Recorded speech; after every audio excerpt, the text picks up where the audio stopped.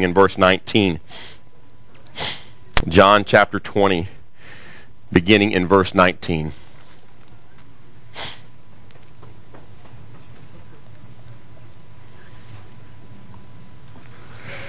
All right. Well, as they make their way that way, we are continuing our study in the Gospel of John. And just so you know, we will, Lord willing, finish up chapter 20 this morning. And we'll have two more times in the Gospel of John together. You're supposed to go, "Aw." How sad, right? Well, for my own personal soul, it's been an adventure and challenge, and also a great source of joy to preach through this amazing gospel that God gave us through the Apostle John. And the title of our message this morning is "Sent Ones." Sent Ones. And let's pray. Let's go to the Lord in prayer and ask Him to help us receive His word in a proper way this morning. Lord, we pray that You would do what only You could do, and that is to take Your word and plant it deep within our hearts and change us from it. Lord, we are not seeking to be better informed, but to be transformed by the renewal of our mind, so that we might do what is pleasing in Your sight, Your perfect will. Lord, may that happen in each of our hearts today, individually and collectively, as Your body. And we pray this in the name of Jesus, our Savior. Amen. Well, as one who serves in the role of a pastor, I get many questions. Some of them are very interesting, depending on who's asking. Somebody out in the community sometimes, "Oh, you're a pastor? Let me ask you this question." And I get questions from you all and other believers, and many of those questions have to do with creation, your family, maybe marriage, current events in the world. What's my take on the current events in the world, and what does the Bible have to say about that? Lots of questions. But there's one question that stands above all the rest that's asked to me more often than any other question, and that is this: what is God's will for my life? You ever asked that question to someone, or maybe even had someone ask you that question? Or maybe you just ask it to yourself, "Well, I wonder what God's will is for me." My guess is we've all asked that question. It's not a bad question. It's actually a good question, and maybe we should ask the question more than once. And maybe you have asked the question more than once regarding the same particular thing you're thinking about, or something different, but hopefully it's a question we do ask. And most often this question has to do with what, when people ask me this question, it has to do with what God wants a person to be doing in 5 and 10 and 15 years from now. What's God's will for my life? I want to know where I'm going to be in 5, 10, 15 years. And I've had that question asked to me many times. Where do you see yourself in 5 years or 10 years and 15 years? And I'm just kind of concerned about the next 5 minutes, really. And to think that far ahead is really difficult for me. And I don't know really where I see myself. But usually it has to do with who you're going to marry. And I'm not point out any particular people in here asking that question or anything like that, or what their occupation should be. I've had these conversations within our church. But I really believe those are all secondary issues when it comes to God's will. Now, don't hear me saying they're not important, but I think they're secondary issues. They're not the most important thing. And I also believe that the Bible presents God's will for our lives as something very clear, not something mysterious and confusing or something God's trying to hide from us. I've seen books that even their titles almost suggest that God's trying to hide His will from us. I don't think that at all. I think God wants to reveal His will, and I think it's very clear what His will is for those who know Him. Bottom line is, those who are followers of Jesus, God has made His will very clear for us. And we won't miss it in this passage. But we are sent ones. We are ones who are sent out. That's God's will for our lives, simply put. And if we understand that God's will is that we are sent ones, that He sends us out by His grace, and we obey that by going, then all those other things take care of themselves. Do you know that? We can get caught up in all the little details over here and be concerned about God's will for this, this, and this, and this, and we'll miss the big picture, and we won't get that right either, because we're so concerned about the little things. And what I tell people often about God's will is this: if you'll focus on being in God's will today as one who He has sent out into this world to be an ambassador for Christ, if you'll focus on obeying him in that today, guess what? You'll be right where God wants you to be tomorrow. And if you'll focus on that tomorrow, you'll be right where he wants you to be the next day. And if you'll focus on that next week, you'll be right where he wants you to be the next week. And if you focus on that this year, guess what you'll be next year? Same place. And guess where you'll be in 5 years? You'll be in God's will. In 10 years, you'll be in God's will if the focus becomes, I'm sent as an ambassador of the Lord Jesus Christ into this world. That's my will. That's God's will for me. And when we make that the main thing, all those other things take care of themselves. And I think you'll see that here in this passage. I think that you'll see as he speaks to his original disciples that his charge to them is not, okay, here's 7 steps on how to figure out who you're going to marry and what job I want you to have. And I'm not saying he didn't care about those things, or where you're supposed to be next week, or where you're supposed to go on vacation, or where your kid's supposed to go to school, or whatever, where your long-term health care for your aging parents is supposed to be. I'm not saying those are not important, but he doesn't list any of those things. In fact, Jesus doesn't list any of those things in any of his Great Commission passages. He just says you're sent. If you'll be focused on being sent, then I'll take care of all that, right? Seek first the kingdom of God and his righteousness, and all these things will be added to you as well. It's good news. So let's look at this passage here in John 20, and once again we're going to walk through it, then we're going to come back and kind of look at the implications that we need to obey to apply in our life. Again, let's think about the context where we were last week at the beginning of chapter 20. Jesus rose from the grave early on Sunday morning, and Mary goes to the tomb and finds the tomb empty. She runs and tells John and Peter, and they run back to the tomb. And of course, John's a lot faster than Peter. He beats him to the tomb. Now, remember, if you were here last week, the only reason it says that he's younger. I mean, John's just younger than Peter. That's the only. I don't think he's trying to boast that he's faster. And we saw that later because he gets there and doesn't go in. Peter gets there and goes right in. Is John chicken? You know, he's not trying to boast about himself. He's just this is what happened. He's just telling what happened. They get there. They see that the grave clothes are there, that Jesus really had risen, that his grave clothes are there. And so they go home, and Mary goes back, and she sees the risen Christ, and he tells her to go and tell the disciples, and she goes and tells the disciples that she had seen the risen Lord. So that's where we pick up this morning in verse 19. Look with me in verse 19 there in chapter 20. So when it was the evening on that day, the first day of the week, and when the doors were shut where the disciples were for fear of the Jews, Jesus came and stood in their midst and said to them, "Peace be with you." Well, it's obviously Sunday evening here. On the same day when Mary had just seen the Lord, Peter and John saw the empty tomb. We read from the other Gospels, like in Luke 24, that two disciples were. We don't know exactly who they were. One of them gives one person's name, Clopas, but we don't know who the other person was. They're walking with the Lord on the road to Emmaus, and he's explaining who he was from the Scripture, and they don't see it. He doesn't reveal himself to the very end of their conversation. So some other people saw Jesus on that day before this happened. Some of the other Gospels speak about a couple of the women that saw Jesus. But John chooses, as John often does, to focus on one aspect, one group of people. Often we've seen him just focus on one person, right? That's a big thing with John, is people, and how do people respond to who Jesus is. And here it's a certain group of people, and he turns himself to these men that are gathered together in this room in Jerusalem, most likely the 12, minus Judas, of course, and we'll see also minus Thomas, but he'll show up later in our passage. And notice that the doors were shut. This phrase is here for 2 reasons, that the doors were shut. One is to point out that they were fearful.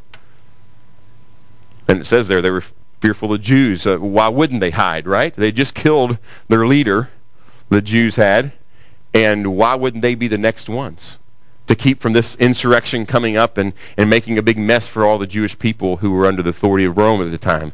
So they kind of had a right to be fearful. And it's amazing if you think about that. These men who are so fearful, they're hiding out after the cross and even the resurrection. Some of them had even seen the empty tomb. One of the Gospels insinuates that Peter had even seen the risen Lord before this point. But he's still part of this group, and he's hiding out.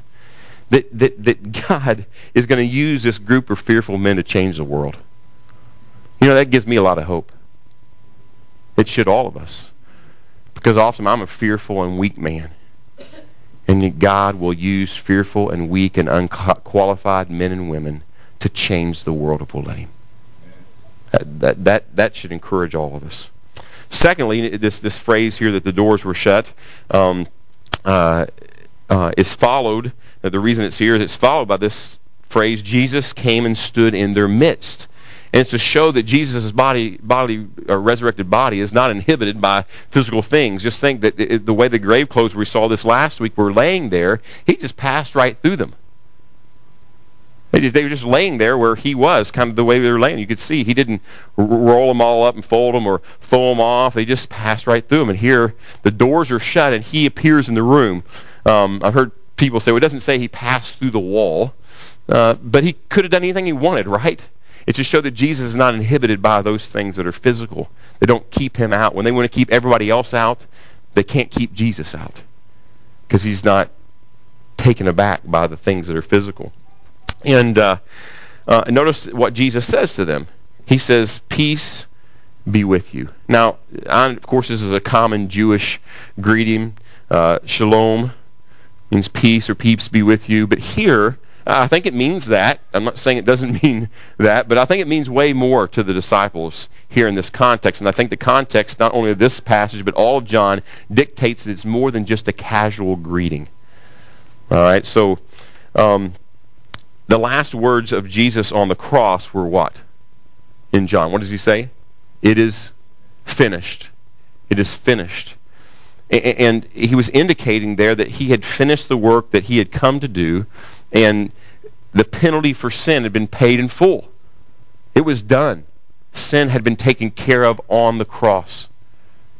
Past action, completed action, with a resulting state of being. It was done. Never to be paid for again. Now, because of this, he could pronounce to them peace.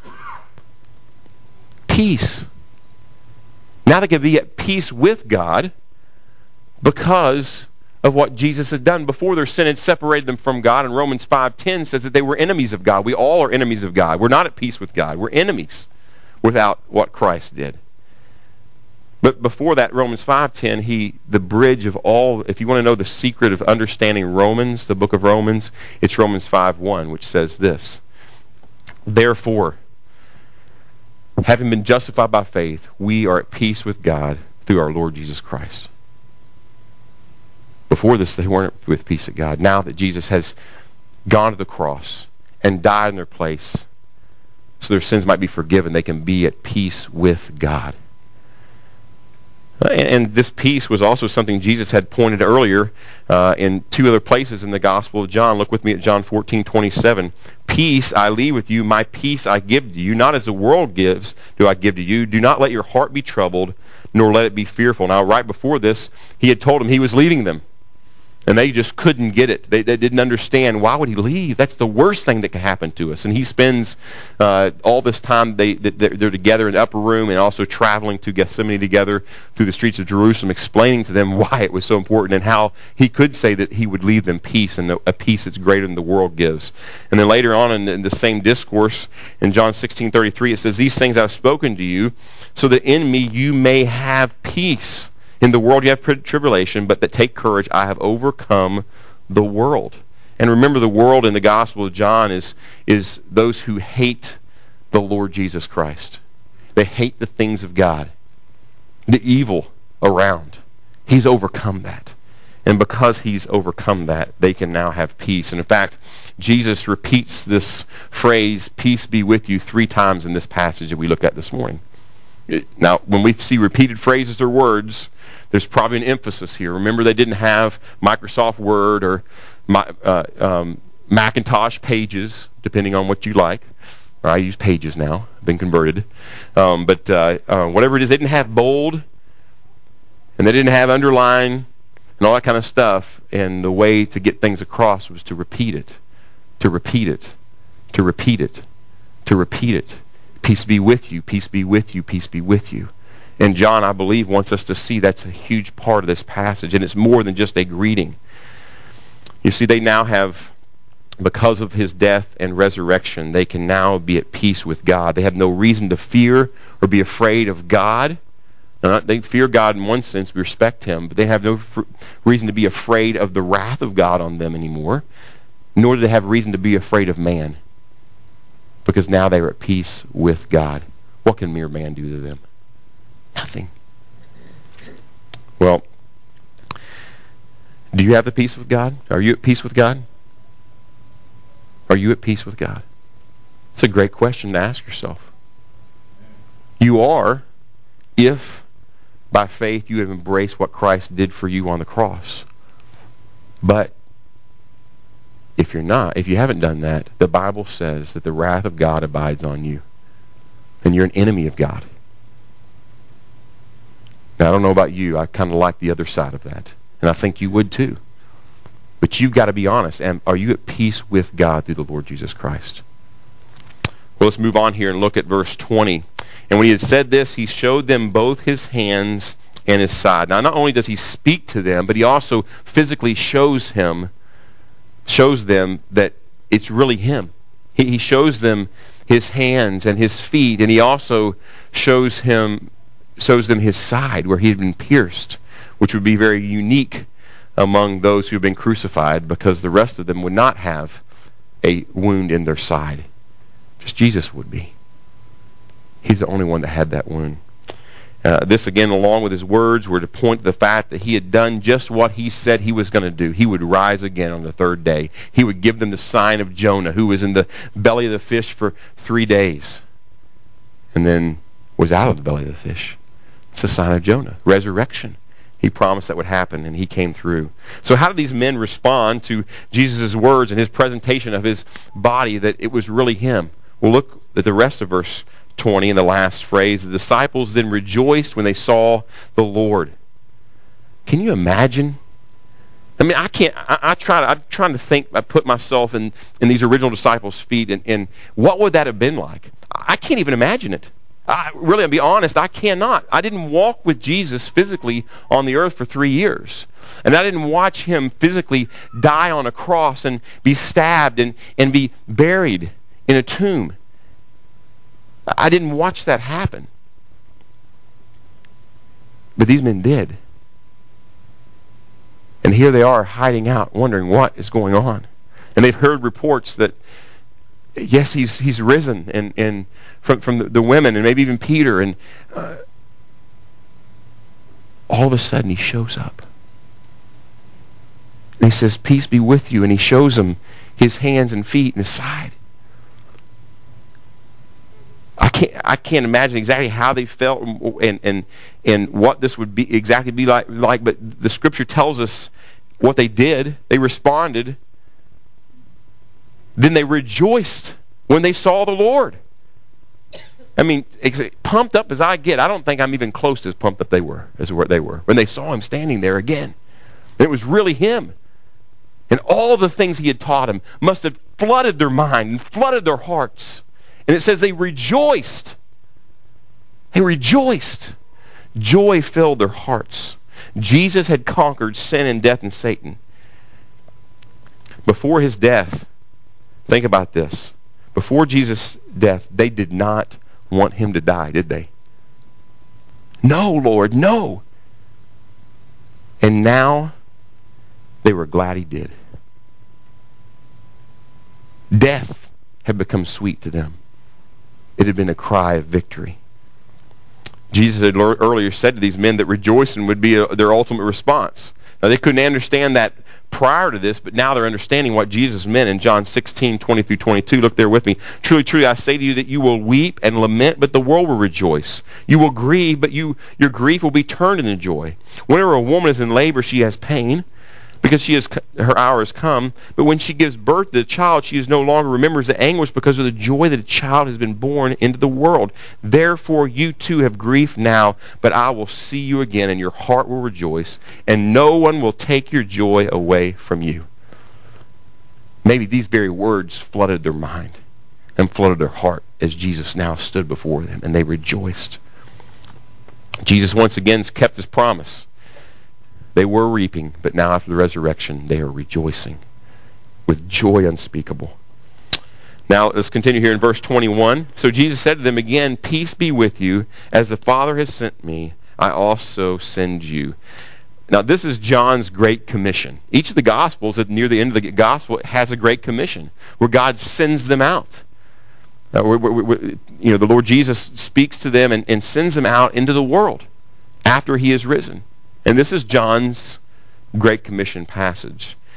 You see, Jesus didn't just come on this earth to live and die and be buried and rise again for his followers just to stand around rejoicing with each other. Well, let's just stay right here, guys, in the room, and this is kind of fun. Just think about the way we're feeling and the excitement of the moment. Let's just stay here. Keep the door shut. That's not why Jesus came. And that's not what he asked them to do. He doesn't say, "Hey, guys, just hang out. And then when I return a long time from now, I'll come back and get you guys and let the rest of them burn." That's not what Jesus says here. He commands them to be used to accomplish the mission which he came to do through them. He just desires not only for them to have joy, but what? For others to have joy too. Let the nations be glad, God said, not just a few. Well, Jesus didn't give these men a chance to sit around and ask the question, now what? What do we do now? What's God's will for my life? He didn't give them an opportunity to ask the question. He answered it before they could even ask it. This is God's will for these original disciples, that they go. He sends them out. Do you know what? Do you want to know what God's will is for every follower of the Lord Jesus Christ? We've mentioned it already. Is that we go. That we be ones who are sent. Now notice how he sends them. In what manner does he send them? It says, "As the Father has sent me, so I send you." So there's some relation and comparison he wants them to think about. The way that God sent me, I'm sending you in the same way. How did the Father send the Son? He sent him in love. For God so loved the world that he gave his only Son. He sent them for the benefits. He sent Jesus for the benefit of others. Jesus died not for what he got out of it, but for what we got out of it. He sent him to suffer. He suffered like no other man. And in Isaiah 52 it says he was marred more than any man. And they should not expect anything less since they were sent in the same way. And guess what? They all did suffer. All of them died a martyr's death except for John. And he was exiled because of his love for Jesus to the island of Patmos. They all suffered. They were to be sent in the same way. They were sent to bring peace. We may have peace with God, right? They were sent that others may have joy. Because Jesus was sent that we might have peace. And Jesus was sent that we might have joy. That's the way in which they were sent. His commission was clear. And it's still clear today. When the disciples considered the task of taking the message to the world, it must have been daunting, it must have been overwhelming, and they must have thought, this is impossible. How can we take this message all over the place and we got people out there who want to kill us? How could this be? Well, Jesus knows that once again, he cuts them off the pass. Look at verse 22, what he says in verse 22. "And when he had said this, he breathed on them and said to them, 'Receive the Holy Spirit.'" You see, Jesus was not sending them to accomplish this task in their own power. Sometimes people don't see how this connects. It's just really, if you really look at it, this is exactly what he's talking about. I'm sending you, so hey, here's the Holy Spirit. He told them the Holy Spirit would come and indwell them when he goes to the Father. He told them earlier in John. Now this verse has been the source of much, let me say this, friendly debate. Not heated debate, friendly debate among Christians. What exactly happened here? It says he breathed, and actually on them is not in the text. It just says he breathed. Now you could take it, he breathed on them, or you could just say he breathed. We don't really know for sure. The context can point to that. But what does it mean that he breathed and said, "Receive the Holy Spirit"? And what happened here in relation to the Holy Spirit and the disciples? How does this fit in with Acts chapter 2? Right, the day of Pentecost, when the Holy Spirit came and empowered them to share the gospel and speak in other languages, and other people came to know Christ, and their hearts were changed because of the work of the Spirit in Acts chapter 2. Was this fulfillment of Jesus' promise that he made back to them, made to them earlier in John 14:16 through 17? This is what he said: I will ask the Father, he will give you another helper, that he may be with you forever. That is the Spirit of truth, whom the world cannot receive, because it does not know him, does not see him nor know him. But you know him, because he abides with you and will be in you. Earlier in John, he speaks of the Spirit when he does the water ceremony. I mean, you'll remember that during the Feast of Tabernacles, and he does this amazing water ceremony. It points to the Holy Spirit, and he alludes to the fact that the Holy Spirit has never indwelt anyone up to that point. Has never come and dwelt inside permanently. And he says that him coming is pointing toward the day, the promise that God made one day, the Spirit will dwell in you. Right? Many times in John, another time is in John 16:7. He says, but I tell you the truth, it is to your advantage that I go away. Speaking about, I'm going to go to the Father. For I do not go away. If I do not go away, the Helper will not come to you. But if I go, I will send him to you. Now, some argue that Jesus' words here in John 20:22 are the fulfillment of this promise, that the Holy Spirit comes and permanently indwells the disciples now. While others say it was either a partial fulfillment or a symbolic parable pointing to the fulfillment of the giving of the Spirit in Acts 2, where that was finally realized. Now, I'm not convinced that the Holy Spirit indwells these disciples fully here. I'm not convinced of that argument. Let me tell you why. You should want to know, right? I better defend what I believe. Drew's saying yes. Like, okay, I'll talk to you, Drew. I'm kidding. All right. So you should know, why do I believe? I don't feel that they believe this was the fulfillment of the promise of the Spirit to permanently indwell these guys. Here's why. If they were truly indwelt, then why do we find them still hiding out and afraid in verse 26? After Pentecost in Acts 2, they're ready to take the world. They're willing to die for the Lord Jesus Christ. But in verse 26 of this very passage, we find them still hiding. They're still behind closed doors. 8 days later, they're still behind closed doors. They're still afraid. And also, since Thomas was not with them, did he have to wait till Pentecost to receive the Holy Spirit to indwell him? He wasn't with them, right? We don't see that he was with them, and we'll see that here in the passage. There's this other 10. Did he miss out and have to go through 50 days without the Holy Spirit? And, well, it'd be -8, so -7 actually, because the Jews counted 2 Sundays. That's what it says. 8 days, only a week. But so it'd be 43 days without having the Holy Spirit indwell him. All the other guys got him. I don't think that's the case. I think that it's either a partial fulfillment, that it's almost like a down posit of the Holy Spirit, that looks forward to Acts 2 and Pentecost, when they would be indwelt with the Holy Spirit to empower them to do the work that he had called them to. Or it's entirely a parable that looks forward to Acts 2. I don't think that they received the Holy Spirit and he indwelt them the same way that happened in Acts. And I think the proof's in the pudding. Their lives really changed in a way dramatically after Acts chapter 2. I'm not saying they didn't change some here and that they weren't believers in Christ. We know that already because he said they were believers. They were of him and in him at this point.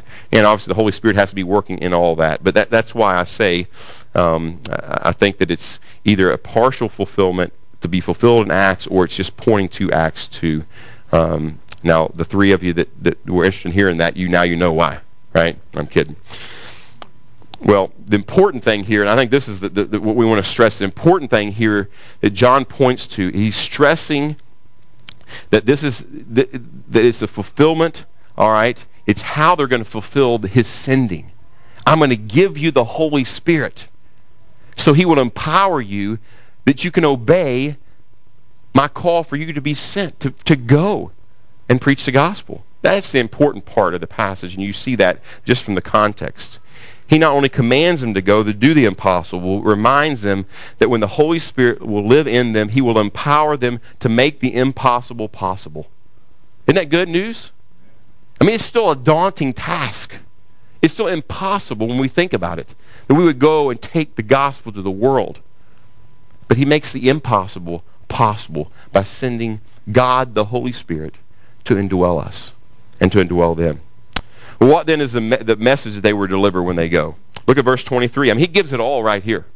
It's just amazing when you look at this passage. If you forgive the sins of any, their sins have been forgiven them. And if you retain the sins of any, they have been retained. Now look at those phrases. Have been forgiven them. They have been retained. Now both of these are in the perfect. All right. Now, if you've been around here a little bit, while you'll understand that I bring this up a lot because it's important. The perfect is pointing to a past action, right, of forgiveness that has already happened, that is already it's already been bought, and it has a result that goes on forever. So he says they have been forgiven, and then he also says they have been retained. Not only are they both perfect, but this is really important, they're both passive. He's not saying that the disciples have the ability to forgive sins.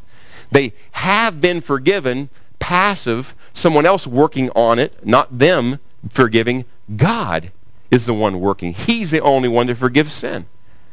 They even said this to Jesus when he said, your sins are forgiven. They said, hold on, God's the only one who can forgive sin. God is the one who forgives, and what they are doing is they're proclaiming forgiveness. And where does that come? When they preach the gospel of Jesus, those who believe will be forgiven, right? Those who don't believe will not be forgiven. That's what he's saying. You'll have the power to go out and proclaim who's forgiven. And how will they know who's forgiven? By how they respond to the message of the gospel. That Jesus died for your sins. Will you repent and believe in Jesus? Yes. Forgiven. No. Retained. Or not forgiven. That's what he's saying. This is a message. It's a message of forgiveness. Jesus had made it clear here in this passage what his will was for them in sending them out in the world. He had made it clear that he would send them, he would give them the power to fulfill it, and he gave them the message to present. Now let's look at verses 24 and 25. But Thomas, where'd Thomas been? One of the 12, called Didymus, was not with them when they came. Now verse 25, so the other disciples were saying to him, we have seen the Lord. But he said to them, unless I see hands and the imprint of his nails, and put my finger in the place of the nails, and put my hand in his side, I will not believe. Now, what do we know about Thomas? Thomas most often gets wrongly looked down upon. And I'm going to show you it's wrong to look down upon Thomas. He does not deserve the title Doubting Thomas. The passage does not teach that. And if you've ever been taught that, you've been taught wrong. All right? And I've been taught wrong about this passage. It doesn't teach Doubting Thomas. And it's clear. Well, first of all, we know it calls him Didymus. It means ditto. That's where we get the word ditto. Ditto, right? Ditto. So twin. And whose twin was it? We don't know. Some people think it was Matthew, because on the other Gospels, every time Thomas is mentioned, it's with Matthew. But we don't know that for sure. Don't go out here and say, hey, Thomas was Matthew's twin. Maybe, all right? But he's a twin, all right? Earlier in John 11, when they were getting ready to go back to Bethany, due to Lazarus' sickness, which led to death, they didn't know he was dead quite yet, but he had been persecuted, and the Jews wanted to kill Jesus at the time, so they're saying, let's don't go back there because they want to kill you. Why do you want to go back there, Jesus? And Thomas says, let us also go that we might die with him. What an optimist, Thomas. But no, it just shows his love for Jesus. I'm willing to die with you. I love Jesus so much, I'm willing to die. Where were the rest of the guys? Who else is crying out, let's go die with him? Thomas cried out because he loved him so much. In chapter 15, when Jesus tells him he's going to go away, Thomas shows his desire to go wherever Jesus is going. Jesus, wherever you're going, I want to be there. Wherever that might be. I need some help, though, and this is what he says in John 14:5. This is Thomas. He says, Thomas said to him, Lord, we do not know where you are going. How do we know the way? You see the eagerness of Thomas? He just wants to be with Jesus. He doesn't understand exactly what's going on, but he wants to be with Jesus. He loved Jesus. He was passionate about his love for Jesus. Yet for some reason, he was not here on this first Sunday evening with the other disciples. We don't know why, and there's no reason to speculate why. It doesn't tell us. Well, notice what it says in verse 25. It says about the disciples, they were saying. This is their initial obedience to Jesus sending them to proclaim the gospel. They told it to Thomas, didn't they? Way to go, guys. Well, they're still fearful, hiding out, but at least they told somebody. And that's good news. Evidence that they really believed and that's who he really was. They proclaim it to Thomas. Now, Thomas responds by saying he must see for himself. Oh, doubting Thomas. Huh. You ought to just write in your margin right there. They missed it. They should have put doubting Thomas in there, right? Now, before we get too hard on Thomas, think about this. Surely if Thomas would have been there with the other 10, he would have believed just like they did. They saw, and he's just asking to see the same thing they saw. Why don't we get on Thomas? He said, this is so important. This is what he's saying. This is so important, I've got to see it myself. Because if Jesus didn't rise from the dead, if you guys are wrong, then he was a liar. And he was crazy. He was a lunatic. He wasn't Lord. And this is too important for me just to take your guys' word for it. I love you guys, but I'm just going to take your word for it. I need to see it myself. What's wrong with that? They saw it. So why do we get on Thomas? He just wanted to see it because it was so important. It would change his life. He wanted to be sure. And there's nothing wrong with that he would seek that this was true. If he's going to believe personally. That's why I think it's wrong to refer to him as Doubting Thomas. And look at verse 26. After 8 days, his disciples were again inside, and Thomas with them. Jesus came, the doors having been shut, and stood in their midst and said, "Peace be with you." So they're still hiding out here, as we see. Again, Jesus says, "Peace be with you," reminds them that they have peace now with God. And then in verse 27, then he said to Thomas, reach here with your finger, and see my hands, and reach here your hand, and put it in my side, and do not be unbelieving, but believing. Jesus wasn't present. This is really, look at this. Jesus was not present when he came and showed them his hands and feet inside, was he? But he knew Thomas who requested that. I wonder how. Because Jesus is God. He didn't have to be there to listen to Thomas say, "I want to see it." He could just show up and know that Thomas said it. This, along with the fact that he did see his resurrected body in his hands and his side, led Thomas to say what he says in verse 28. The Lord answered and said to him, "My Lord and my God." What a statement. What a statement. Thomas ought to be the hero in this passage, not the goat. I'm not saying they didn't say this, but John emphasizes that Thomas had been so changed by seeing. It doesn't say that he touched him. He probably didn't even need that. Now he saw him. Whoa. That's all he needed. And he says, "My Lord and my God," and it echoes back to the very beginning of John. John 1:1. In the beginning was the Word, and the Word was with God, and the Word was God. And he's just proclaiming this. The Word, which became flesh and dwelt among us, verse 14 of chapter 1. The Word was God, my Lord and my God. Jesus was indeed the Lord who created the world. He was the Lord who walked in the garden with Adam and Eve. He was the Lord who appeared to Abraham. He was the Lord that took the Israelites out of Egypt and into the promised land. He was the Lord who called David to be king. He was the Lord who disciplined his children because he loved him. He was the Lord who sent his son to die on the cross, who was also God in the flesh.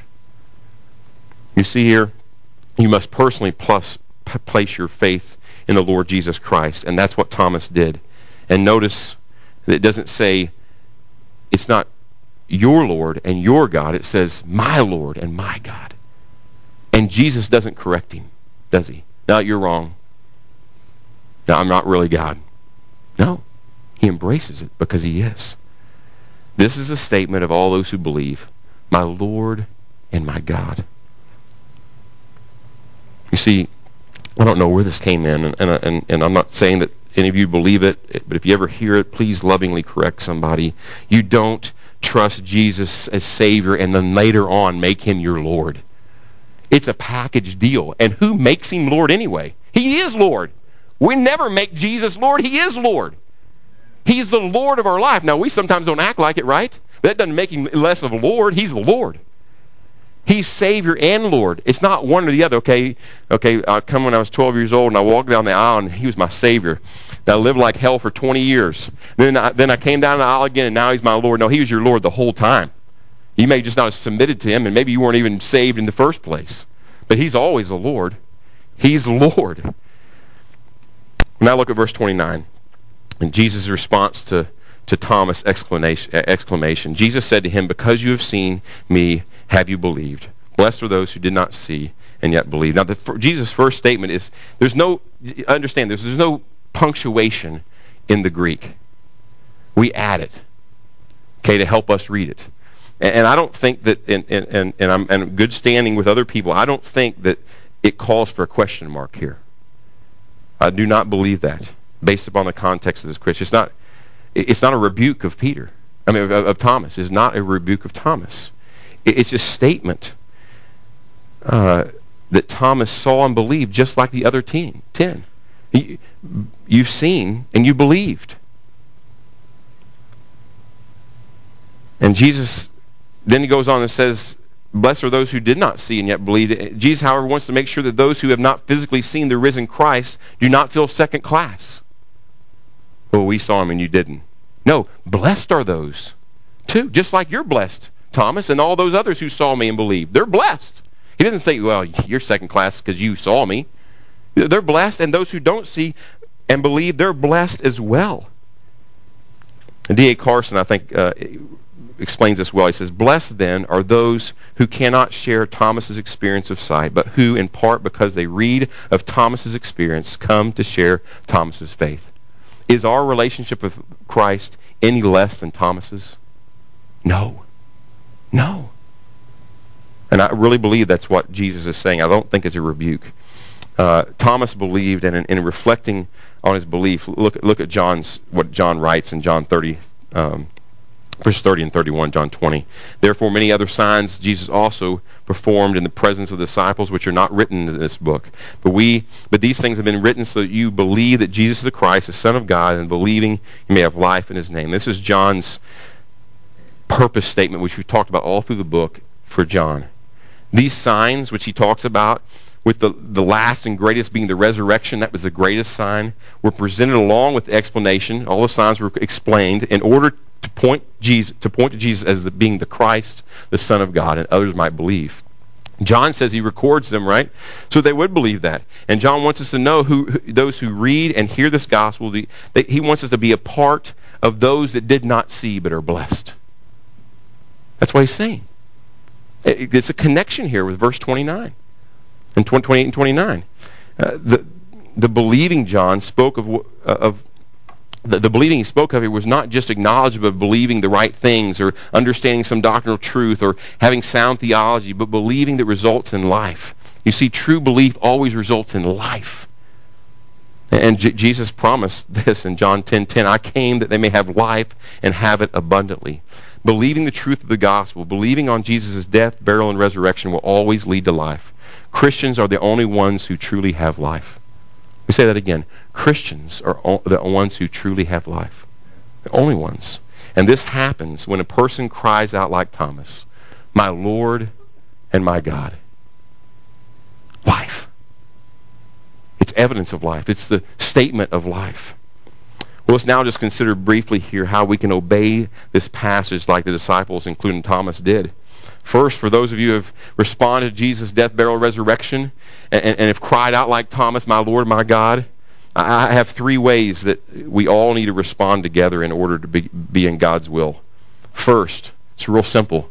Here it is. You're going to write this down. Go. Point number one. Go. Go. He sends them out. Jesus' words to the original disciples, as the Father sent me, I also send you. As a follower of Jesus, we are two being sent. This is God's will for your life. Sent ones. In order to obey Jesus and be in God's will, we must go. We must go in a certain way as the Father sent Jesus. In love, for the benefit of others. To suffer. Those who choose to live godly lives will be persecuted. Paul writes to Timothy. To bring peace, to bring joy. We must go, and we must go in that way.